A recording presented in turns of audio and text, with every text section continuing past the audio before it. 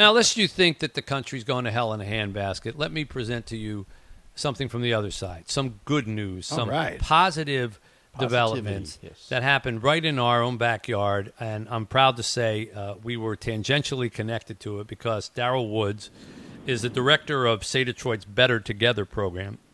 I've talked many times about that program and how proud I am of it, which brings police officers and at-risk youth, gang members, former incarcerated people together, not knowing that they're coming together to barbecue a meal.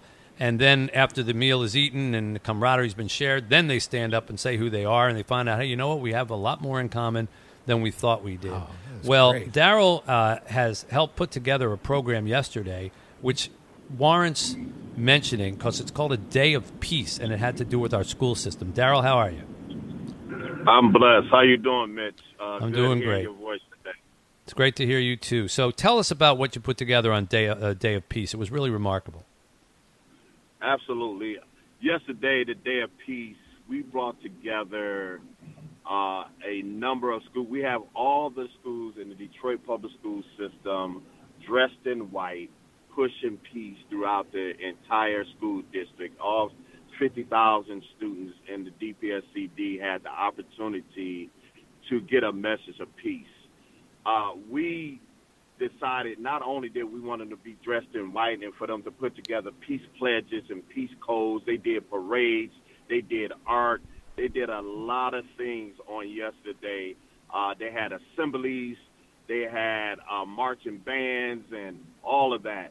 And so we decided to also be able to impact some of the most challenging schools in the city of Detroit.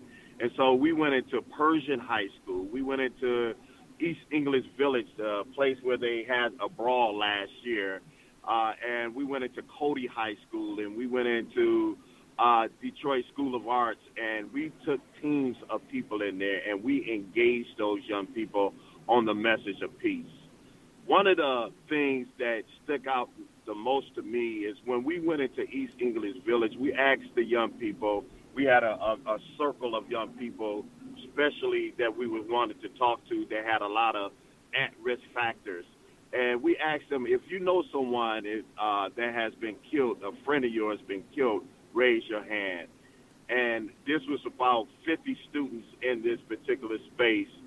And well over half of that classroom raised their hands. And they had the opportunity to talk about the grief, their pain, and their agony. And we also pointed them towards safe play. I told them about that, life-saving resources at that center and other places that they can go to have outlets. But it was one of the greatest days of my life, to go from school to school and to connect with all of those children.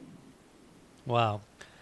Well, Darryl, we salute you. We are so proud to have you in the Say Detroit family, and spreading a message of peace to our kids, getting everybody to dress in white, getting everybody to get on board with the idea of just, hey, let's stop beating on each other. Let's stop shooting each other. Let's stop fighting with each other. You know, I'm reminded of that Elvis Costello song, What's So Funny About Peace, Love, and Understanding, you know, that we've gotten to the point where we get cynical about a message of peace. Why don't we sing Kumbaya? You know, it's a lot safer to sing Kumbaya than it is to take out a gun and solve your problems that way.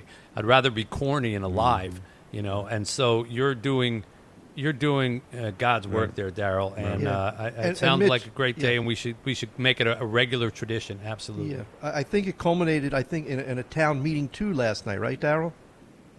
Oh, absolutely. We had a very, very powerful town hall meeting. We had the police chief, the U.S. attorney.